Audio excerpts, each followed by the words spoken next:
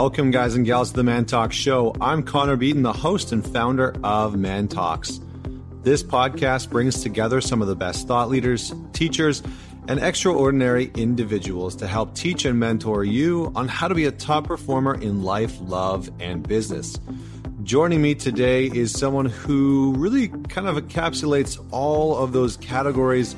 Is a gentleman by the name of Alex Banayan.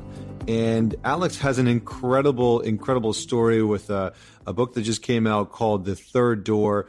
But here's just a little snippet to understand Alex's journey, because he's gone and run the gamut. So the day before his freshman year final exams, Alex decides that he's going to try and hack The Price is Right. So he does this. He hacks The Price is Right. He wins a sailboat. He sells it, and he uses the prize money to fund his quest to learn from the world's most successful people.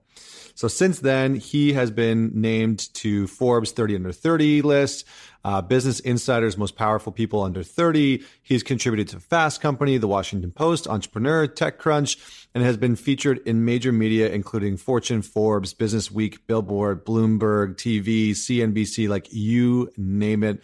He has done it. And the reason why he's been featured on many of those platforms is because of the journey that he's gone on. And he has done some remarkable interviews, one-on-one interviews with the likes of Bill Gates, Maya Angelou, Steve Wozniak, Jane Goodall, Larry King, Jessica Alba, Pitbull, Tim Ferriss, Quincy Jones, and many more, just to name a few. So in this interview, Alex and I are going to dive into a few different areas and a few different topics. One of the big ones that we talk about is actually the life lessons from some of these really successful people. And Alex distills all of it into this concept that we talk about right at the gates called the third door. And the concept is really that most people take two different doors in life, two different paths in life, and that there is always a third door. And Alex uses his own personal journey of how he actually got and landed some of these interviews with some of these people to explain the third door concept. So he did some outrageous things to land interviews with Jessica Alba and Steven Spielberg and Pitbull and Tim Ferriss. And he shares some of those stories, but most of it is around some of the wisdom that he learned throughout this journey and how it is applicable to your life, how it's applicable to your business, how it's applicable to your relationship, and to you developing and deepening your sense of purpose in life. So this is an incredible interview. It's a little bit longer than some of the normal interviews that I do, but I thought that I felt the conversation really warranted the longer interview because it really has so much depth. So I hope you enjoy this. Don't forget to man it forward and share this podcast episode with just one person. Huge shout out to David K for sharing the podcast recently. Thank you so much, brother. I appreciate you. Don't forget to tag me on social media when you share the podcast, because I would love to give you a shout out either through here or through social media. So without any further delay, please welcome Mr. Alex Banayan. Thank you for having me, Matt. Let's dive in. Let's dive in. So tell us, this is a question that I always ask all of our guests, and the listeners really love this question because it gives them insight into you. But tell us a defining moment in your life that made you who you are today. I think I would have to go back about 7 years when I was 18 years old, a freshman in college, and I was spending every day lying on my dorm room bed, staring up at the ceiling. And I don't know if you've gone through the what I want to do with my life crisis, but it's that thing that, just hits you to the point where it's all you think about, before you go to bed. It's what you think about in the shower, and it's sort of this fog that follows you around wherever you go. And to understand why I'm going through it, you have to understand that I'm the son of Jewish immigrants, which pretty much means I came out of the womb. My mom cradled me in her arms, and then she stamped MD on my ass and sent me on my way. And you think it's funny, but in, third grade, I wore scrubs to school for Halloween and thought I was cool. I was that kid. So, I checked the boxes in high school. I took all biology classes, went to pre-med summer camp, studied for the SATs. And by the time I got to college, I was the pre-med of pre-meds. But I remember really vividly lying on my dorm room bed, looking over at this towering stack of biology books, feeling like they were sucking the life out of me. And at first I assumed I was just being lazy, but eventually I began to wonder, maybe I'm not on my path. Maybe I'm on a path somebody placed me on and I'm just rolling down. So now not only do I not know what I want to do with my life, I start wondering how all these people who I looked up to, how did they do it? How did Bill Gates sell his first piece of software out of his dorm room when nobody knew his name? How did Spielberg become the youngest director in Hollywood history when he was rejected from film school? These are things they don't normally teach you. So I just assumed there had to be a book out there with the answer. So, I go on Amazon, I'm in the library, just ripping through biographies and business books and self-help books. But eventually I was left empty-handed. And that's when my naive 18-year-old thinking kicked in. And I thought, well, if no one's written the book I'm dreaming of reading, why not write it myself? I thought it'd be super simple. I thought I would just call up Bill Gates, interview him, interview everybody else, and I'd be done by the end of summer. That I assumed would be the easy part. The hard part I figured was getting the money to fund the journey. I was buried in tuition payments. I was all out of bar mitzvah cash. So there had to be a way to make some quick money.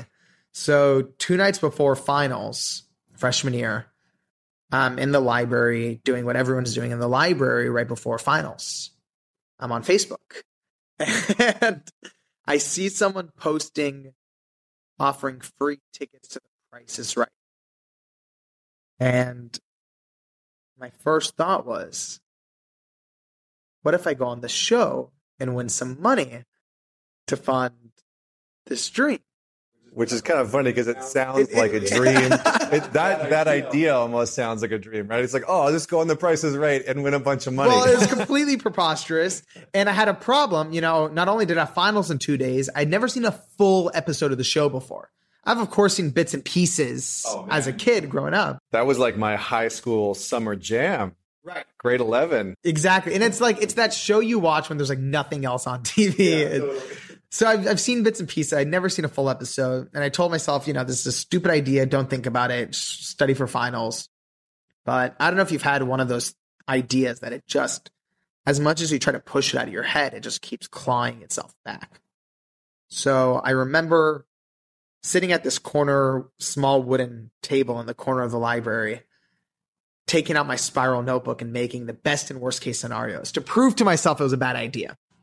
And it was, like worst case scenarios, fail finals, get kicked out of pre-med, lose financial aid, mom stops talking to me. No, mom kills me. There's 20 cons. And the only pro was maybe win enough money to fund this dream. And it was almost as if somebody had tied a rope around my gut and was slowly pulling in a direction. So that night, I decided to do the logical thing and pull an all-nighter to study. But I didn't study for finals. I studied how to hack The Price is Right.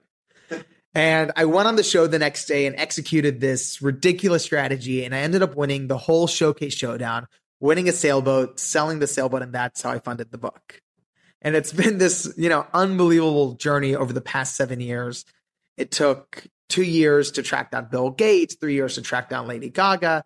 And really, it's been surprising even to me that when I had set out to write the book, no part of me was looking for that, one key to success. We've all seen those TED Talks or business books, and I normally just roll my eyes.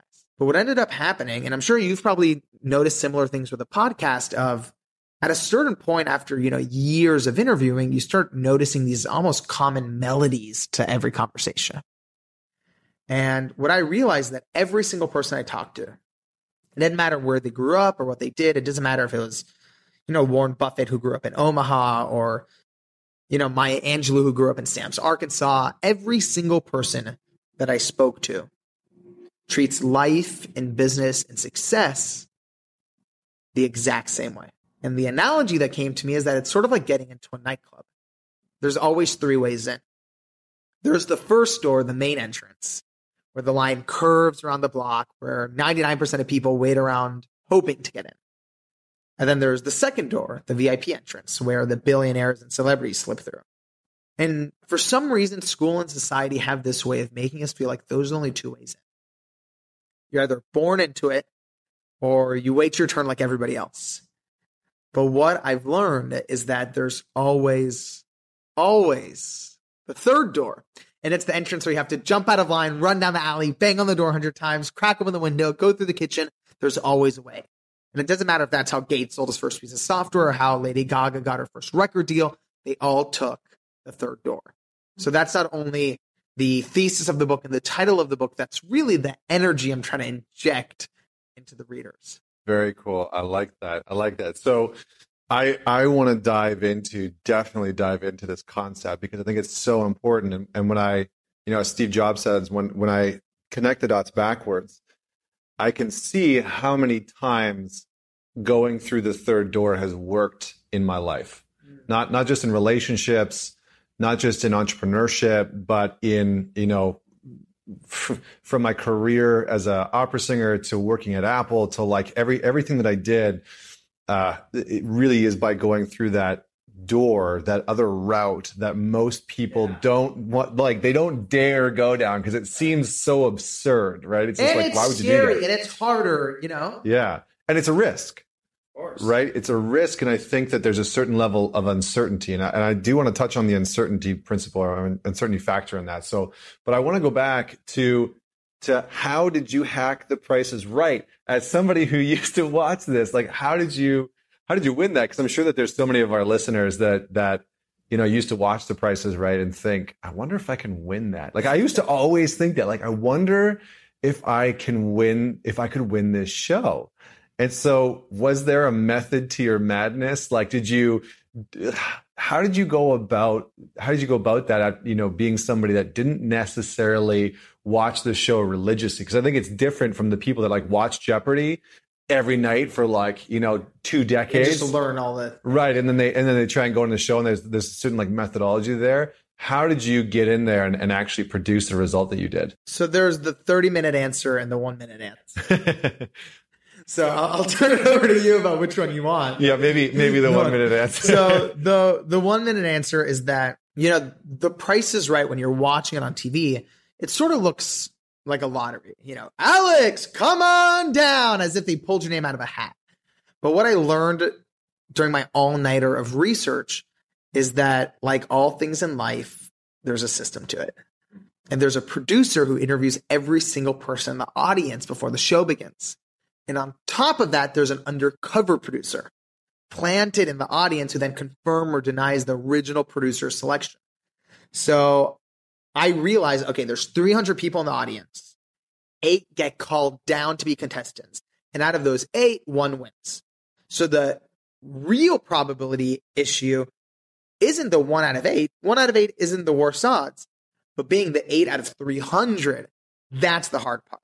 And that's when I had figured out how it worked. So interesting. So was it almost like a game of getting yourself to stand out in such a way that you would get picked? Because what I see as an interesting correlation is hacking that system is almost in itself finding the third door. Like being the 8 out of the 300 is almost in itself a means of like proving what the book is all about. So how did you go about like drawing attention to yourself? Did you do like the big foam finger and, the really outrageous behavior, or like, how did you bring attention to yourself in such a way that you got chosen? So when I was like, if we just like focus on the part where I was with the first producer, you're in line and this guy has a method to it, And by the way, when I got there and I was waiting in line, the second I saw him, I knew that was my guy. I knew that was Stan. I knew where he grew up. I knew where he went to school. I pretty much knew what he ate for breakfast that morning because I had researched him for hours the night before. And I knew there was a method, to his moves. He walks down the line. He goes, "What's your name? Where are you from? What do you do? What's your name? Where are you from? What do you do?" And if he likes you, he'll ask you another question. And if he really likes you, he'll turn around to his assistant who's sitting about 10 feet behind him. He'll wink and his assistant will write your name down on his clipboard. So if The Price is Right is a nightclub, Stan is the bouncer. If you're not on his list, you're out. So it's finally my turn. And he's like, "What's your name? Where are you from? What do you do?" And I'm like, hey, I'm Alex. I'm 18. I'm a freshman in college. I'm studying pre-med. And he goes, oh, pre-med, you must spend a lot of time studying. How do you have time to watch The Price is Right? And I go, oh, is that where I am? Like the joke just dies, no laughter. It's so awkward. And I see his eyes starting to wander and I'm like, all right, I need to do something. And I had read in one of those business books I had read during my life crisis that human contact speeds up a relationship. So I had an idea. I had to touch Stan. So I'm like, Stan, come over here. I want to make a handshake with you. And he's like, no, it's okay. I'm like, come on. So he comes over very reluctantly. I teach him how to pound it and blow it up. And he laughs. And I'm like, joking around with him. And he's like, all right, kid, good luck. And he walks away. Doesn't turn around to his assistant. She doesn't write anything down on the clipboard. And just like that, it's over. And this is one of those moments where you can see your entire dream right in front of you walking away. Almost as if, slipping through your fingers like sand. And the worst part about it is, you didn't even get a chance to really prove yourself. So I don't know what got into me, but I felt this rumbling in the pit of my stomach. And I just started yelling at the top of my lungs, Stan! The whole audience shoots their heads around. I'm like, Stan, come back. And he runs over thinking I'm having a seizure. He's like, are you okay? Are you okay? What's going on? And now I have no idea what I'm going to say. And, he's looking at me. I'm looking at him. And you can feel the tension. And I just look at him. And, he's typical Hollywood, red turtleneck. No, black turtleneck, red scarf. And, it's 70 degrees outside. And I just look at him and I'm like, your scarf. And now I really don't know what I'm going to say next. And I just look at him with all the seriousness I can. And I'm just like, Stan, I'm an avid scarf collector. I have 362 pairs in my dorm room and I'm missing that one. Where did you get it? And he starts cracking up because he finally realizes, I think, what I was trying to do. And he was laughing more at why I was doing it. And he gives me his scarf. He's like, look, you need this more than I do. And I'm, and we're joking around a bit more. He turns around and his assistant makes a mark on it. Man. The rest of the show unraveled in a similarly hilarious way. So my hacking, The Price is Right, was less Albert Einstein hacking and more Forrest Gump. But nonetheless, it worked out really well. I love that. The Forrest Gump hack. Is that in the book, the Forrest Gump hack? Because I feel like... Not that sentence literally, but that energy. Pretty much the whole book is, if Forrest Gump wanted to write Outliers by Malcolm Gladwell, that would be the third door. That is amazing. I love that analogy. I mean, look, the lessons of Forrest Gump are universal. The lessons of Forrest Gump are universal. And I think Leonardo da Vinci said simplicity is the ultimate sophistication.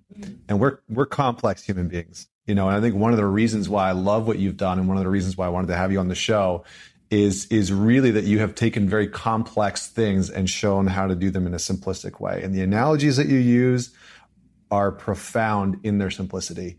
And I think that speaks volumes, because most people get so caught in their own complexity that they don't know how to move from the line at the nightclub where 99% of the people are standing into what other type of action could I take to actually get in. And that's powerful. So I love this story.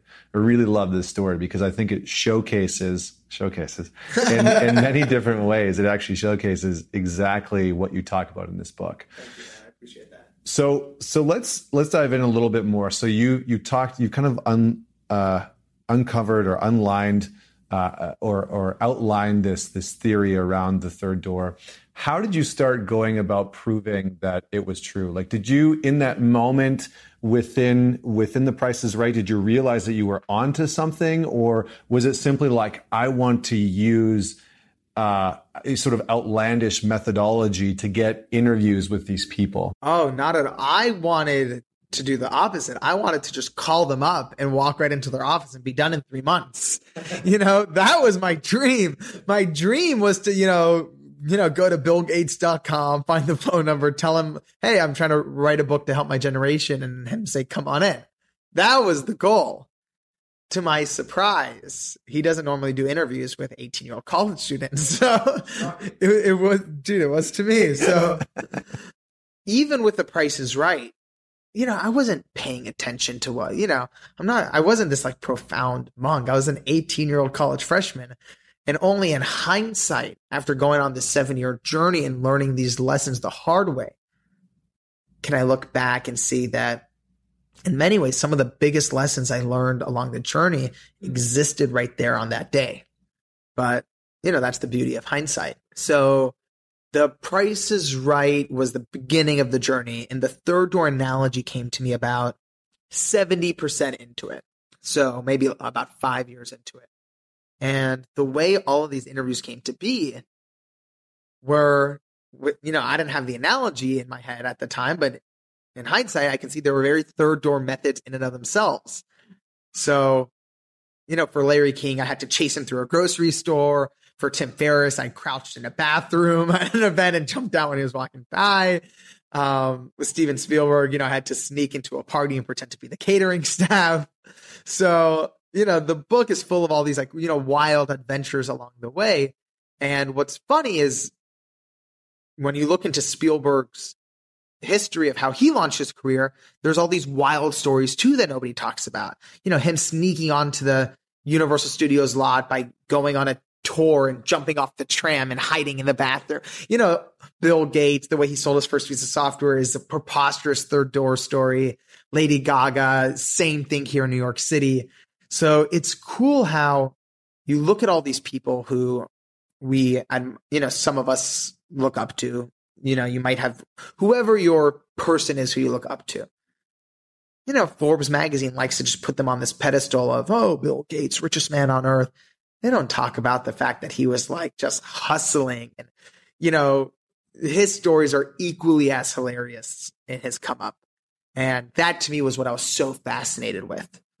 And these stories I've realized aren't about a particular age. It's not like third door stories only happen in your 20s. So it's not about an age. It's actually about a stage in life. Anyone, you were telling me your story of how you, changed the course of your career. And so it's not about an age. It's about a stage of when you're starting something new, when you're trying to get your foot in the door. No one wants to take your calls. No one will take your meetings. The door is being slammed in your face and you have this dream, this goal that you're trying to make happen, whether you're trying to do that in an existing job or you're trying to start your own thing. That's that stage that I'm trying to figure out how that works. Yeah, I think the cool thing is that it's so relevant for so many people, right? The building of momentum is the hardest part. It's like just getting the ball rolling is so arduous, and so time consuming. And I think the interesting thing is that everybody's looking for this linear path that they can just follow. And I think the trap, and I'm curious to get your insight on this, but I often think that the trap is that people buy into a program or a dogma that says if you just do steps 1 through 20, you'll have the same success result that I do. And I think that the interesting thing about, what you're talking about is look, here's what I've done. It's kind of crazy in some ways. And some of it, like hiding in a bathroom, waiting for Tim Ferriss, that's nonsensical, but it worked. Right. And to really showcase in a very clear way how people can actually get out of their comfort zone, break free of the box, break free of the linear path and the linear thinking, because that's often the thing that so many people are stuck on.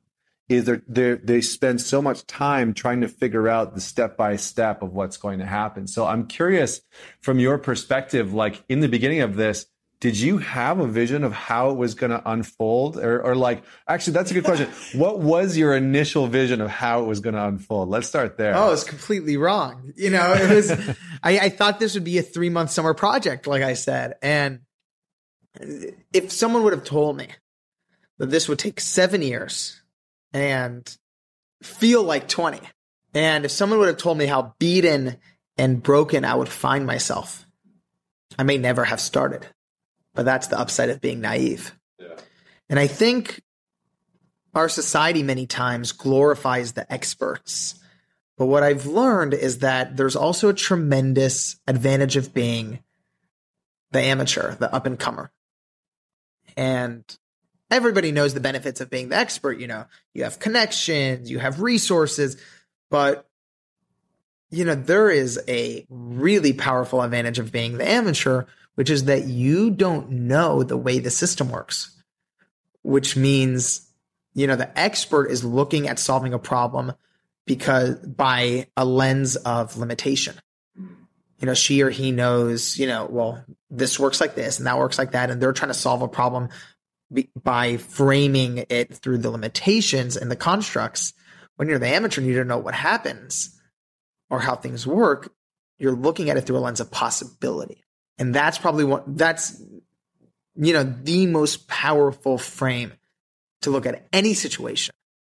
And that's the only frame an amateur has, which is why I think, you know, you look at whether it's Facebook or Microsoft, it many times was started by someone with no expertise in an industry, but with a desire to do something great. Yeah, I mean, I feel like it's such a powerful point of reference.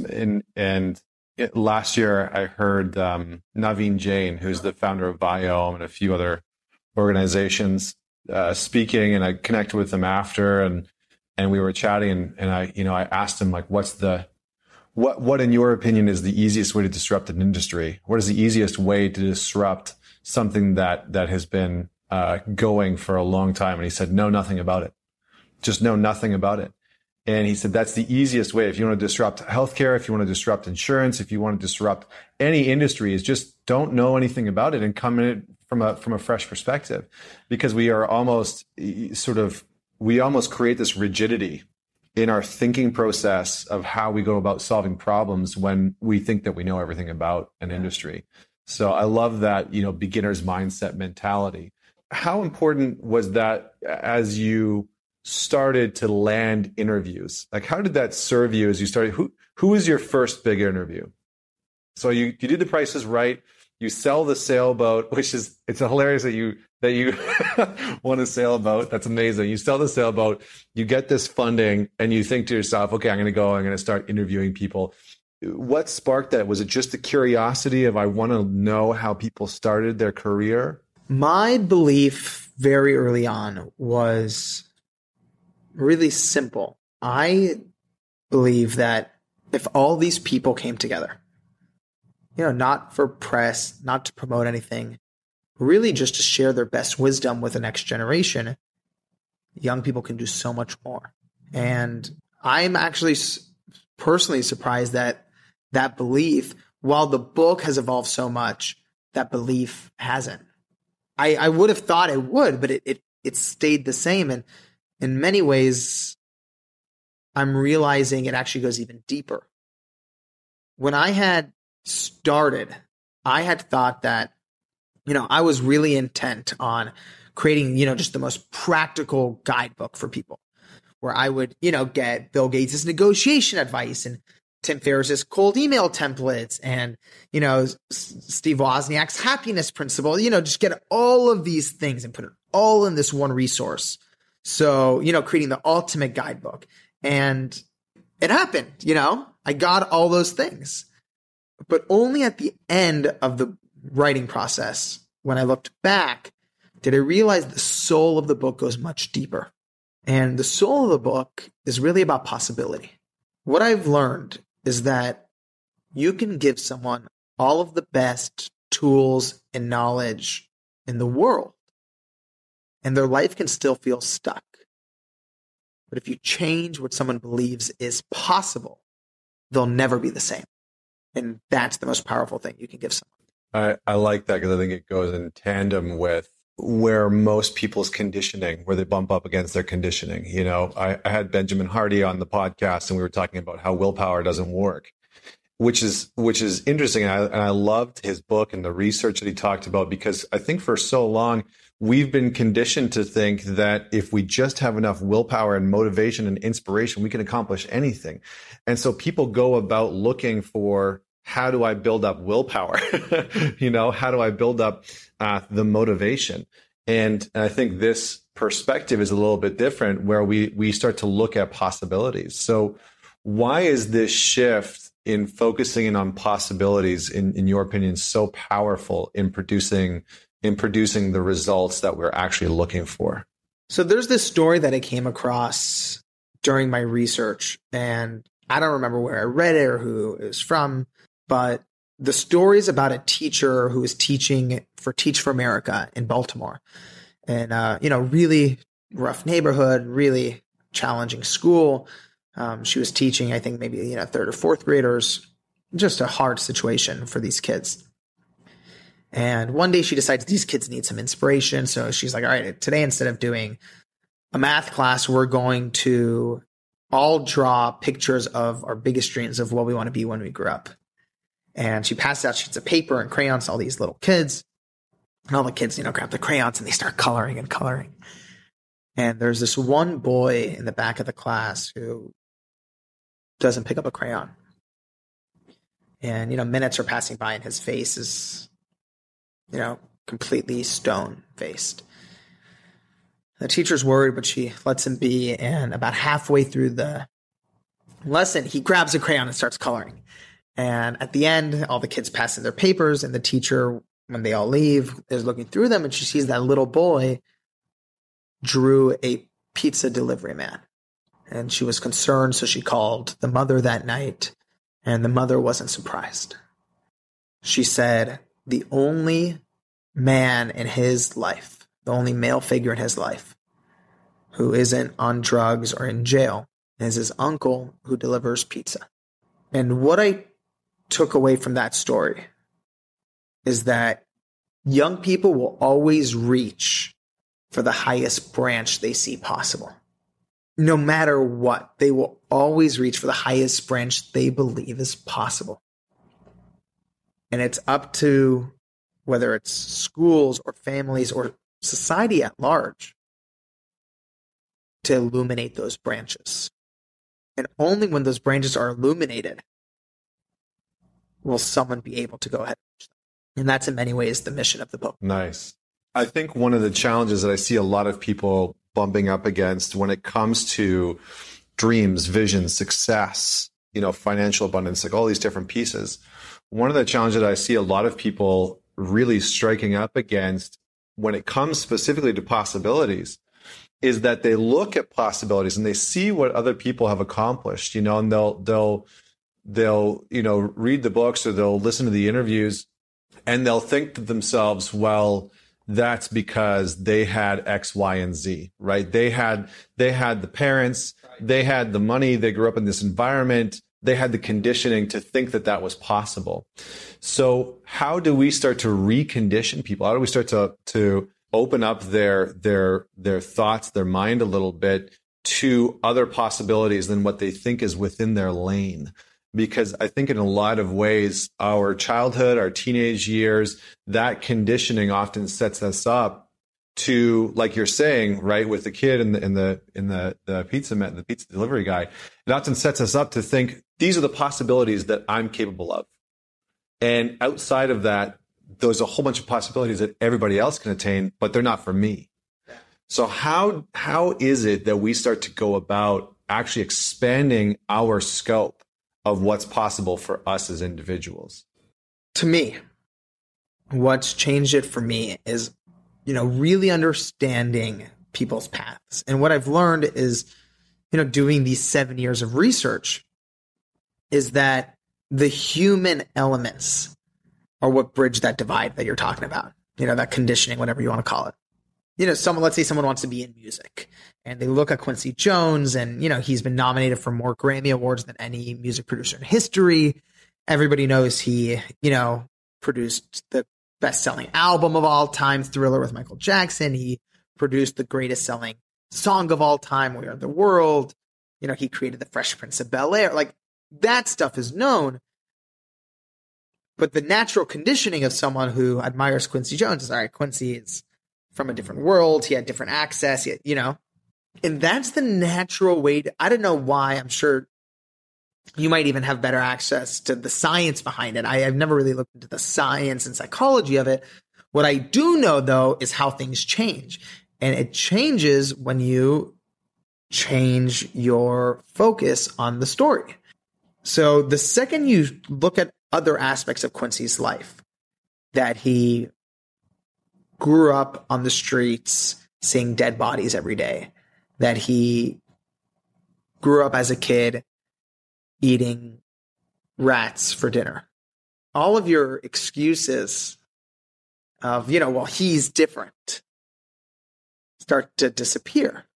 And what happens naturally, or even, Quincy Jones is an extreme example. Maybe an even more relatable example is, let's say, someone like Tim Ferriss, best-selling author of the 4-Hour Workweek. Again, it's really easy to say, well, yeah, Tim is, just super good at what he does. He, to get his first job, had to send 32 emails to the CEO of a company, which reluctantly gave him like a low-level sales job. For the 4-Hour Workweek, it got rejected by, 25 different publishers. And even when his publisher put it out, they sort of thought it would be this like, small little book. So when you start seeing those aspects of the story, it starts changing your perspective. And Maya Angelou says it best. She says, the greatest realization you can have that will change your life is that when you look at all of these people who created great art that you admire, who've written books that have changed your life, who have created companies that have changed the world, the second you realize that she was a human being and overcame all those things, and I'm a human being and I can overcome all these things, and no one can be more human than me and no one can be less. And if you can not just know that logically, but really internalize that, that's when things start to change. Yeah. I mean, it's again, it's like that simplicity, like the profoundness of the simplicity, is really, I think, one of the big things that I see is that people get lost in their own conditioning, and psychologically what happens is that they separate themselves from other people. So even when they do hear the other stories, they hear your story, they hear my story, they hear the story of Steve Jobs or Maya Angelou or Quincy Jones, they separate themselves and they stop seeing the similarities. Even the details are different, right? The hardships, the emotional impact of those hardships and those obstacles and those challenges, they separate their connection to those other people. And I feel like where people start to shift the course of their life is where they start to connect their own journey and the impact and the emotionality of their own journey with the story of other people, So what sort of proverbial doors do you feel like going through this process has opened up for you personally? How has it shifted your perception of possibilities and what you think is possible? Oh my goodness, tremendously. In so many ways. It's hard to pin down one. And what I've realized is that I didn't even understand. I'm here talking to, and if you think this, and then you change what you believe. I'm really talking about myself here. Because I started out as that kid with, Bill Gates on the highest pedestal possible. To me, he was the holy grail. And why Bill Gates? Probably, subconscious societal conditioning that he is, the wealthiest man on earth. If you look at him, right? He created a piece of technology that transformed the way the world operates. He created a company from scratch that became the biggest corporation on earth. And then at the top of his game, he stepped down to create the biggest philanthropic foundation on earth. I was like, if anybody has to know the secret, it's that guy. And that's why I spent, 2 years trying to track him down. And, I had pictures of him, above my bed, on the car dashboard, above my bathroom sink. Like, I was obsessed to get to Bill Gates. And it took 2 years of, me just getting beaten to make it happen. And when I finally made it happen, it was an amazing interview and I learned incredible lessons. I really was focusing. I was trying to figure out, his sales and negotiating secrets. But one of the lessons I didn't expect to learn was, I went in there with all these, very, very well-researched sales and negotiation questions. And the interview was wonderful. But at the very end, and you have to, you can imagine, here's this 19-year-old, 20-year-old kid who spent 2 years dreaming of this moment. There's some tension in the room, It's not an easy breezy conversation. It is, at least for me, it feels very high stakes. And at the very end, Bill Gates' chief of staff is like, you have time for one final question. And I look down at my notepad and there's still dozens of unasked questions. And I have this moment to think of, you have one final question for Bill Gates. What are you going to ask? And I look at all the questions written down on my notepad. And I'm just like, fuck it. And I throw my notepad to the side. And I look at it and I'm like, what was like your funniest, most fun story, like hustle story from early on? And he sits back in his chair and looks up to the ceiling, almost as if he's watching a movie in his mind's eye. And this, slow smile spreads across his face, which I hadn't seen him like that during the whole interview. And he starts like laughing to himself. And he starts telling me this hilarious story of his early, hustle stories in Japan, starting to start Microsoft. Just these hilarious stories with these Japanese executives and translation issues and really funny stuff. And we start cracking up, just laughing so much. And the more we're laughing, the more all the tension of that hour just disappears. And, then we stand up to end the interview and then we joke around more. We're laughing more about these Japanese executives. And, we shake hands and he says goodbye. And a part of me regretted not starting the interview like that in the first place. Where realizing, and that taught me a huge lesson, that yes, he's the richest man on earth. Yes, he started the biggest company on earth. Yes to all those things. And he's a human being who likes to joke around about, funny things. And I had missed that. And from that point on, there's a big shift in the journey after that Bill Gates interview, because from that point on, the interviews just have a completely different energy to them.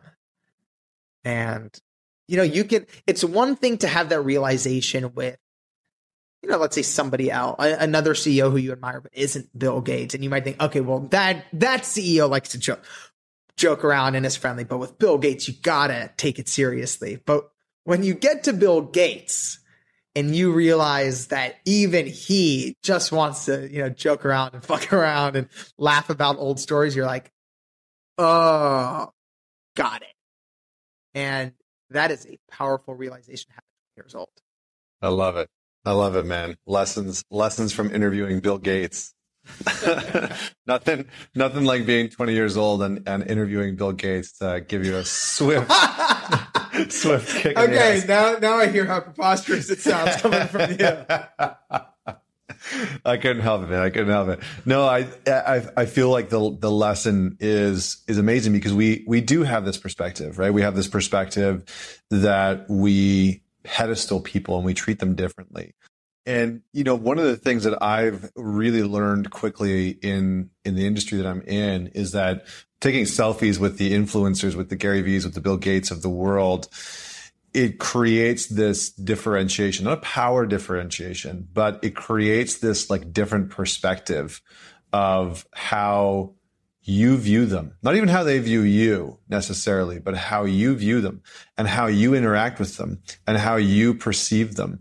And the crazy thing is that when we start to pedestal people like that, I feel like we oftentimes miss the teachings that they're actually trying to give. Like the greatest, I'm a big Japanese nerd. And so like all the greatest senseis and masters, and they all talk about being the eternal student, and even as a master being the eternal student. And that some of the best teachers in the world, they're not even so much humble as they are constantly trying to eradicate the hierarchy. So how have you, because you've interviewed just amazing people, right? So you've interviewed, like, can you just prattle off a few? Like, you've got Bill Gates, Lady Gaga, Tim Ferriss. Yeah. So, it's the whole spectrum, because when I was thinking of that book I was dreaming of reading, what I really wanted was, because I didn't know what I wanted to do, I wanted everyone from every industry. So, it's Bill Gates for business, music Lady Gaga, science Jane Goodall, poetry Maya Angelou, computer science Steve Wozniak, broadcasting Larry King, Jessica Alba, Pitbull, Quincy Jones, Tim Ferriss. Like, it's been this really remarkable journey that was full of surprising lessons at every turn. Incredible. And did you notice that like, what were some of the themes that sort of tie these people together? Like, is the eternal student part of that? Or what are some of the lessons that, because I would imagine after interviewing all these people that you started to see some commonalities, some red threads. And I'm curious to know what some of those commonalities are. So, definitely the overarching mindset is definitely that third door mindset. But one of the things I didn't expect is that I had this assumption that all these people must have been fearless, because what they did is crazy. What a lot of them did was really, really crazy. And I'm one of like the most scared people you'll meet. Like, I remember I had like a nightlight on until I was like 13. Like, I was just that kid. Like, I'm a scared kid. I was a scaredy kid, and I had the glow in the dark stars in the ceiling. Oh, I remember those, man. That was big in the 90s. Didn't have to worry about a nightlight. You got glow in the dark stars in the ceiling. My cousins had them. I was so jealous. I felt like you had to be like so rich to have. I remember when I was a kid, I was like, man. A little plastic. I actually had NHL teams as well. There's a fun fact. I had the Really? NHL teams and the Oilers, and I had like the lampshade that glowed in the dark. Oh, with that's cool. The Edmonton Oilers on there. Anyway, Isn't it funny how like little kids like come up with these like preposterous stories with no, Oh, yeah. no, I was like, oh, you have to be rich to have the glow in the dark ceiling. Right. It's like $2 now.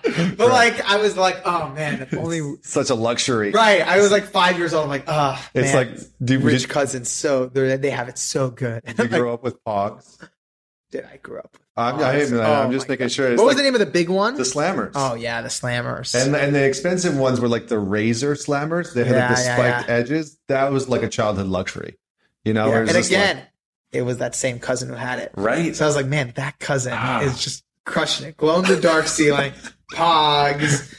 We totally got sidetracked. Yeah, but dude, that's my childhood, man. Oh man. Okay, so the red thread, the one thing that you didn't expect from all these interviews. So definitely one of the things that was the most surprising commonality is I thought all these people were fearless, but during my research and during my interviews, I learned that every single one of these people was actually tremendously scared during the process. And it's not really talked about, but they were tremendously scared, not just in the beginning, but throughout their own journeys. There's, stories that are sort of hard to uncover, but there's definitely stories of Mark Zuckerberg when Facebook has 250,000 users. And he's sitting there thinking like, is this a fad? Is this just going to burst tomorrow? It's just amazing the amount of fear. Bill Gates dropped out of Harvard to start working on Microsoft. And then Microsoft didn't take off the way he had hoped. So he went back to school. No one talks about that. But, that was the experience. So what I've realized is that fearlessness isn't the goal of these people, which I thought it was, but it wasn't. Instead, it was really about courage. And the difference between fearlessness and courage is critical. Fearlessness is jumping off the cliff and not thinking about it. That's idiotic in my opinion. But courage, on the other hand, is acknowledging your fear, analyzing the consequences, and then thoughtfully taking one step forward anyway. Yeah. Yeah. I like that. It's really powerful. And so I mean, I think that this is one of the biggest pieces that people sort of cognitively, I think that they know that sometimes, but again, I feel like the stories in the book that you've provided, the interviews that you've done, really showcase that from people. This is like a process of humanizing people, humanizing the people that we usually, in our own way, dehumanize by putting them on such a high pedestal because we don't have access to them.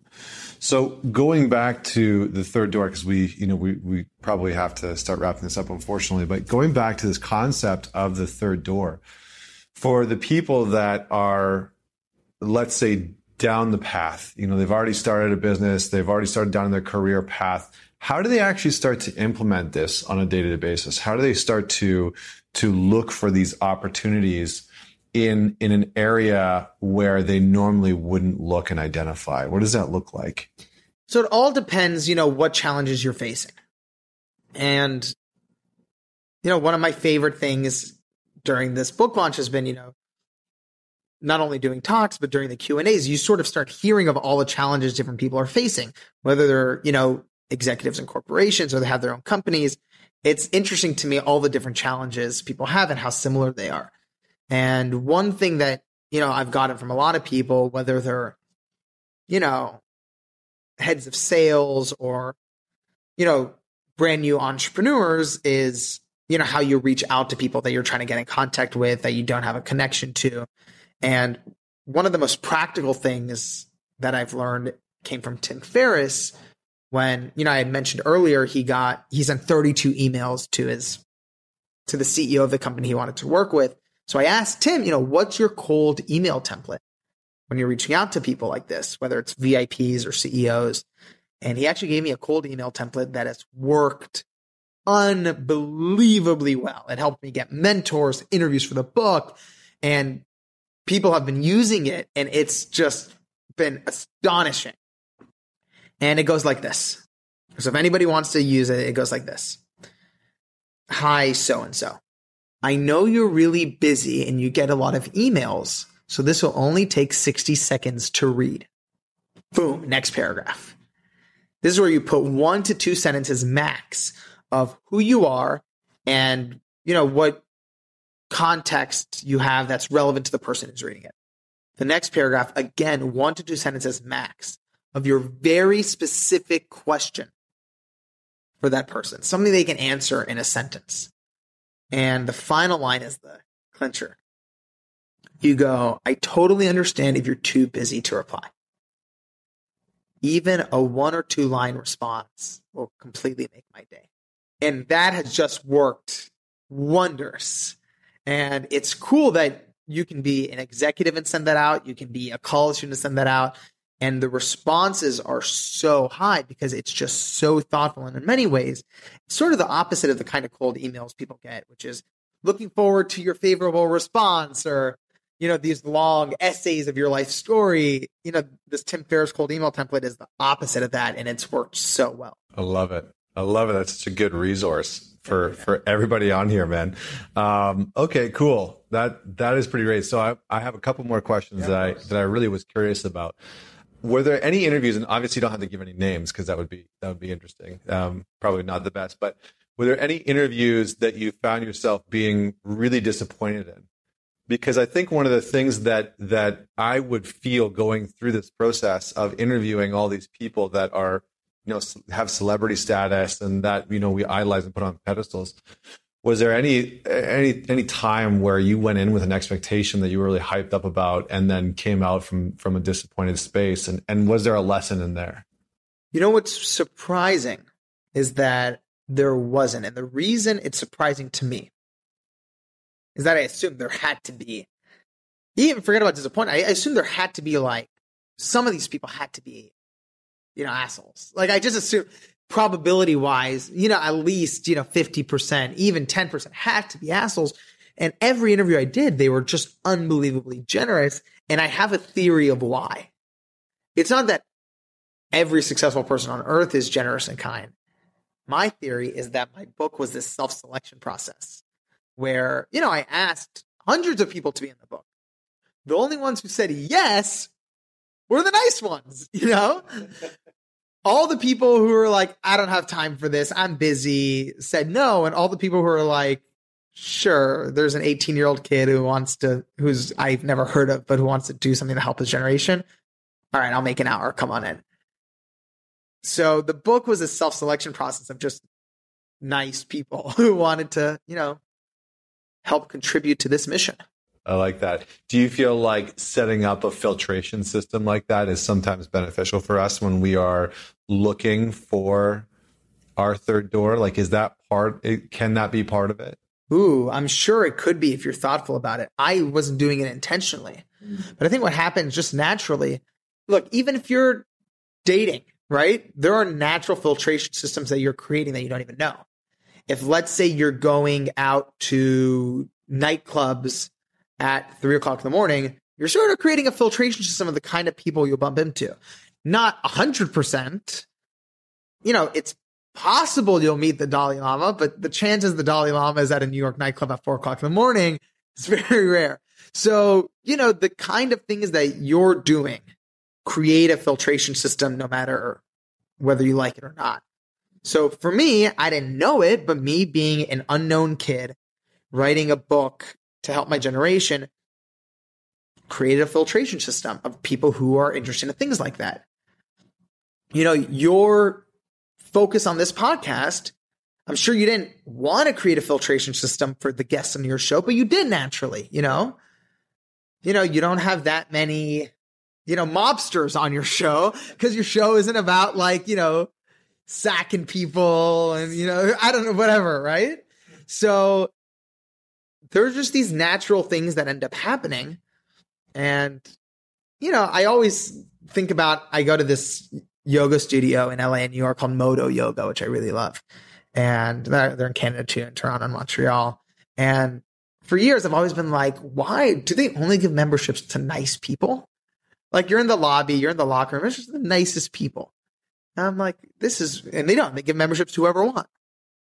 But again, there's a natural filtration system of what kind of person wants to spend an hour doing hot yoga.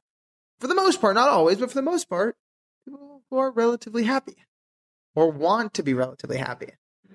And I think, it's a great question because I've never thought about this consciously. I've noticed it in hindsight, but I've never thought of it proactively. How do you create the filtration systems you want for your life?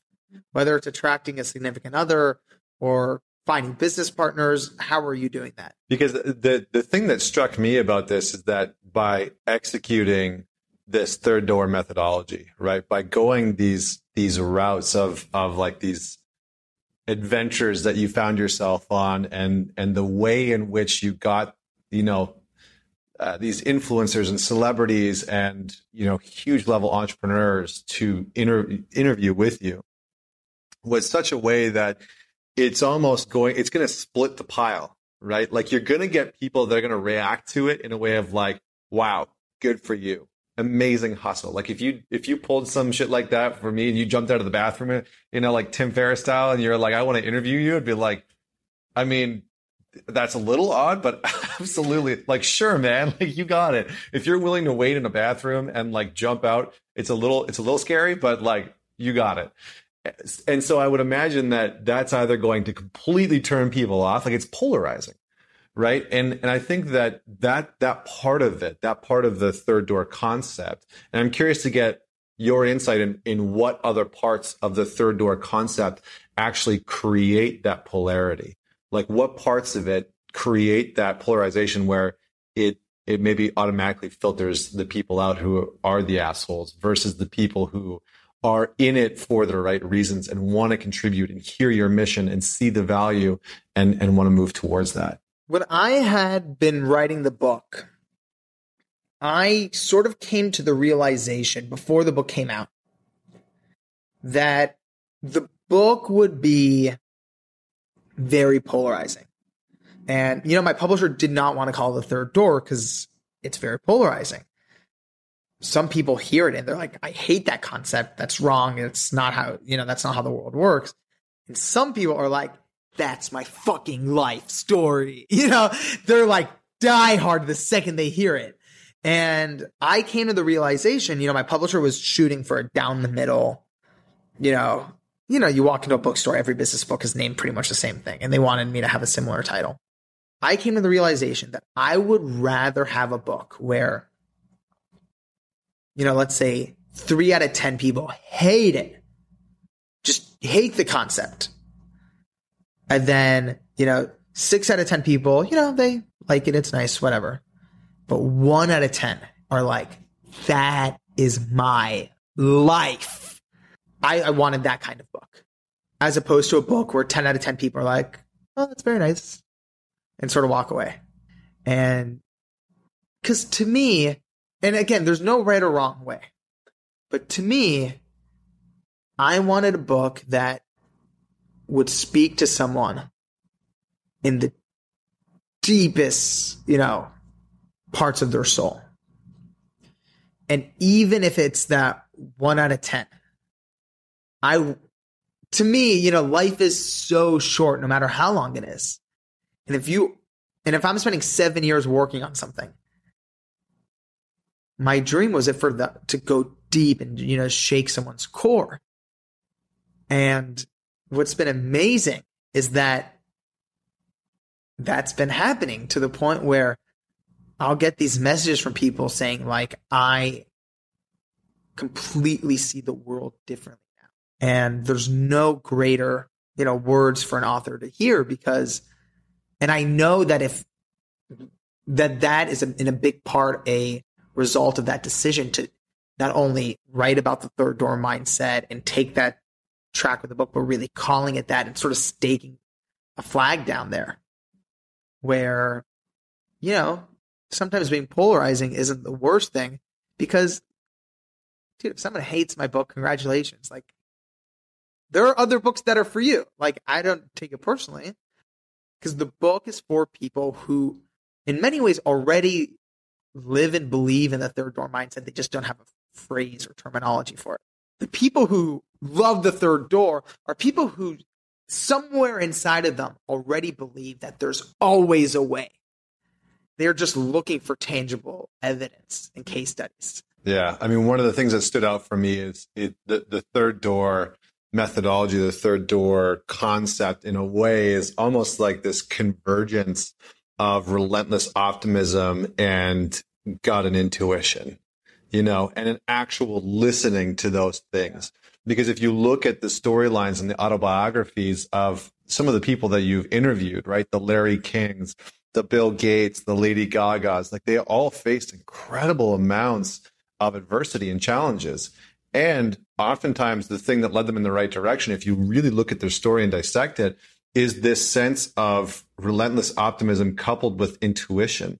And funny enough, the times where they don't listen to that is often where their story diverges down a wrong path, right? Like Bill Gates in his story, where he's, going down the path of Microsoft, and then is like, oh, this isn't going so well, I'm going to go back to school, I'm going to go back to Harvard, and then realizes that he actually does want to keep going, right? The next semester goes back to Microsoft. Right. So it's really interesting, because I feel like it's, your book is in some ways like a lesson in cultivating and deepening those connections with ourselves, which are so important. Einstein said that the intuitive mind is a sacred gift and the rational mind is a faithful servant, right? And that we need to honor the gift, because we've created this society that really honors the servant, honors the rational mind over intuition. And I think it's really cool, because one of the main essences that I pull from all the interviews in the book that you've written, and some of the journey that you've gone on, is this coming back of listening to intuition, listening to gut, following your optimism and finding ways to make that work. So outside of that, if there's anything else that you would add into the essence of what this book is really about, what would you add into that? One of the themes of the book that I hadn't expected is family, and the role that plays in someone's journey and life unfolding.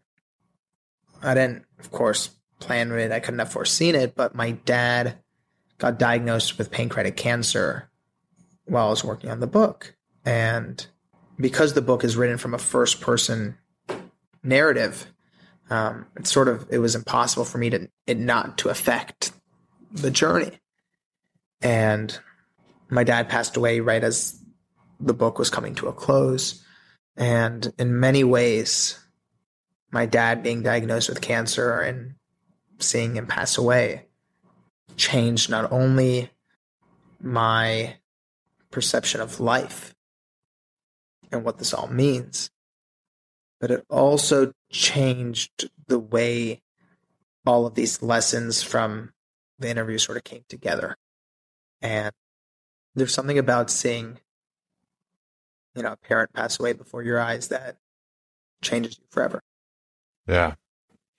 Yeah, I can imagine that, having something like that happen. And did you integrate that into the book? Do you talk about that? Because I noticed at the very end, you talk about I think one of the chapters or one of the sub chapters is called Sitting Down with Death. And did any of that shape your perspective or change your view on the third door, or add a certain layer or understanding of the third door that you hadn't considered before?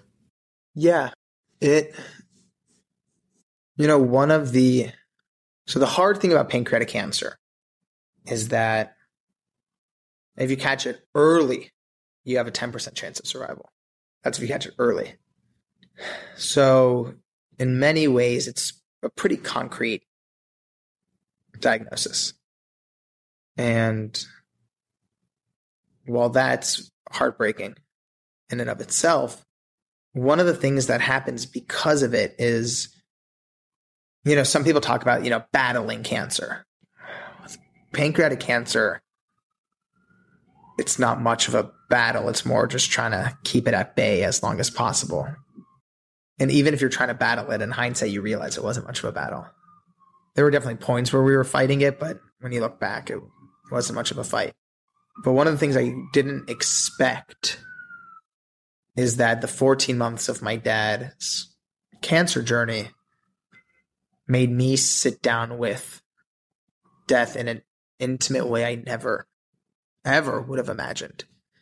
Going to the chemo center with him and, walking him through and telling him, he has 3 months left. Those conversations and sort of helping guide my dad through his journey of accepting that his life was over gave me this intimate relationship with death that I never could have imagined and never could have anticipated. And what happens is that, the number one fear that humans have is of dying. Even if if you read any, which I know you do, any Buddhist teachings, that's original fear. Even loneliness is really a fear of dying. It's a fear of, I'm alone, no one will help me, and I'll die. And as much as my dad's death, completely broke me, it also made me not afraid of death anymore. I saw it so up close and personal. And what happens when you're not afraid of death is it's extremely liberating. I can get a call from a doctor, and that doctor can say, Alex, you have 1 week to live. And I'll be like, all good. And I know that sounds crazy, but that's how I feel, And it's actually I hate using the word grateful when, people are like, oh, you should always be grateful even for your hardships. Fuck that. Maybe I'm not as evolved as those people. I'm not on that boat. So it's hard for me to use the word gratitude in those moments, but something that I'm grateful for that I've taken away from it is not being afraid of death anymore. Yeah. People often want to skip onto being grateful about something so that they can spiritually bypass actually processing through it. Bingo. Yep. And they skip through the grief, and they skip through the shit and the anger and the frustration and the whole thing. They skip through the whole thing and they're just like, oh, I'm just grateful for it. And it's like, where do you get to experience the fucking zest of life? Congratulations. Just got it. That's it, man. So many people, when, a parent passes, they're like, oh, I'm just grateful for the experiences we had. well, that can coexist with grief. Yeah, you can still celebrate them and be grieving. Right. And I think you nailed it, man. People hide behind sometimes gratitude as a way of suppressing the suffering that comes in the human condition. Yeah. Such a powerful lesson, man. Well, listen, this has been a incredible conversation, and I've really enjoyed this and really enjoyed getting the chance to sit down with you. And I could have done this for hours and had the Joe Rogan 2-hour special and just heard about every single interview that you did and pulled it out. But I want to leave pieces for people, to dive into this book, because I think that it's a really important conversation, and it's so much bigger than just business. It's so much bigger than success, than the path that people walk. It's really this is like a life lesson in so many ways. So I appreciate you being on the show. Thank you so much for joining me. Thank you. Yeah. And for everyone out there, definitely check out the book. We've got the link in the show notes. Book, again, is called The Third Door. We've talked about it a few times. And definitely check out Alex. Go check out his website. We're going to have a link in the show notes for that as well, for people to check out. Anything up and coming that you want people to know about? I think you nailed it, man. My biggest dream, the reason I spent 7 years working on this, is for the book to be in people's hands. So if they get it by listening to this podcast, definitely let me know on social so I could say thank you. And yes, I couldn't be more grateful, man. Thank you. Yeah. So go check it out. And don't forget to man it forward. Again, share this podcast with just one person. We don't do a lot of traditional marketing, as you know. So you and your support and your help goes a long way to getting us into the ears and onto the phones of other people. Don't forget to click subscribe, whatever platform you're on. We're on Spotify, Google Play, iTunes, YouTube, you name it. So check us out on your favorite platform. And until next week, this is Connor Beaton signing off. Join us next week for another inspiring conversation with another inspiring individual.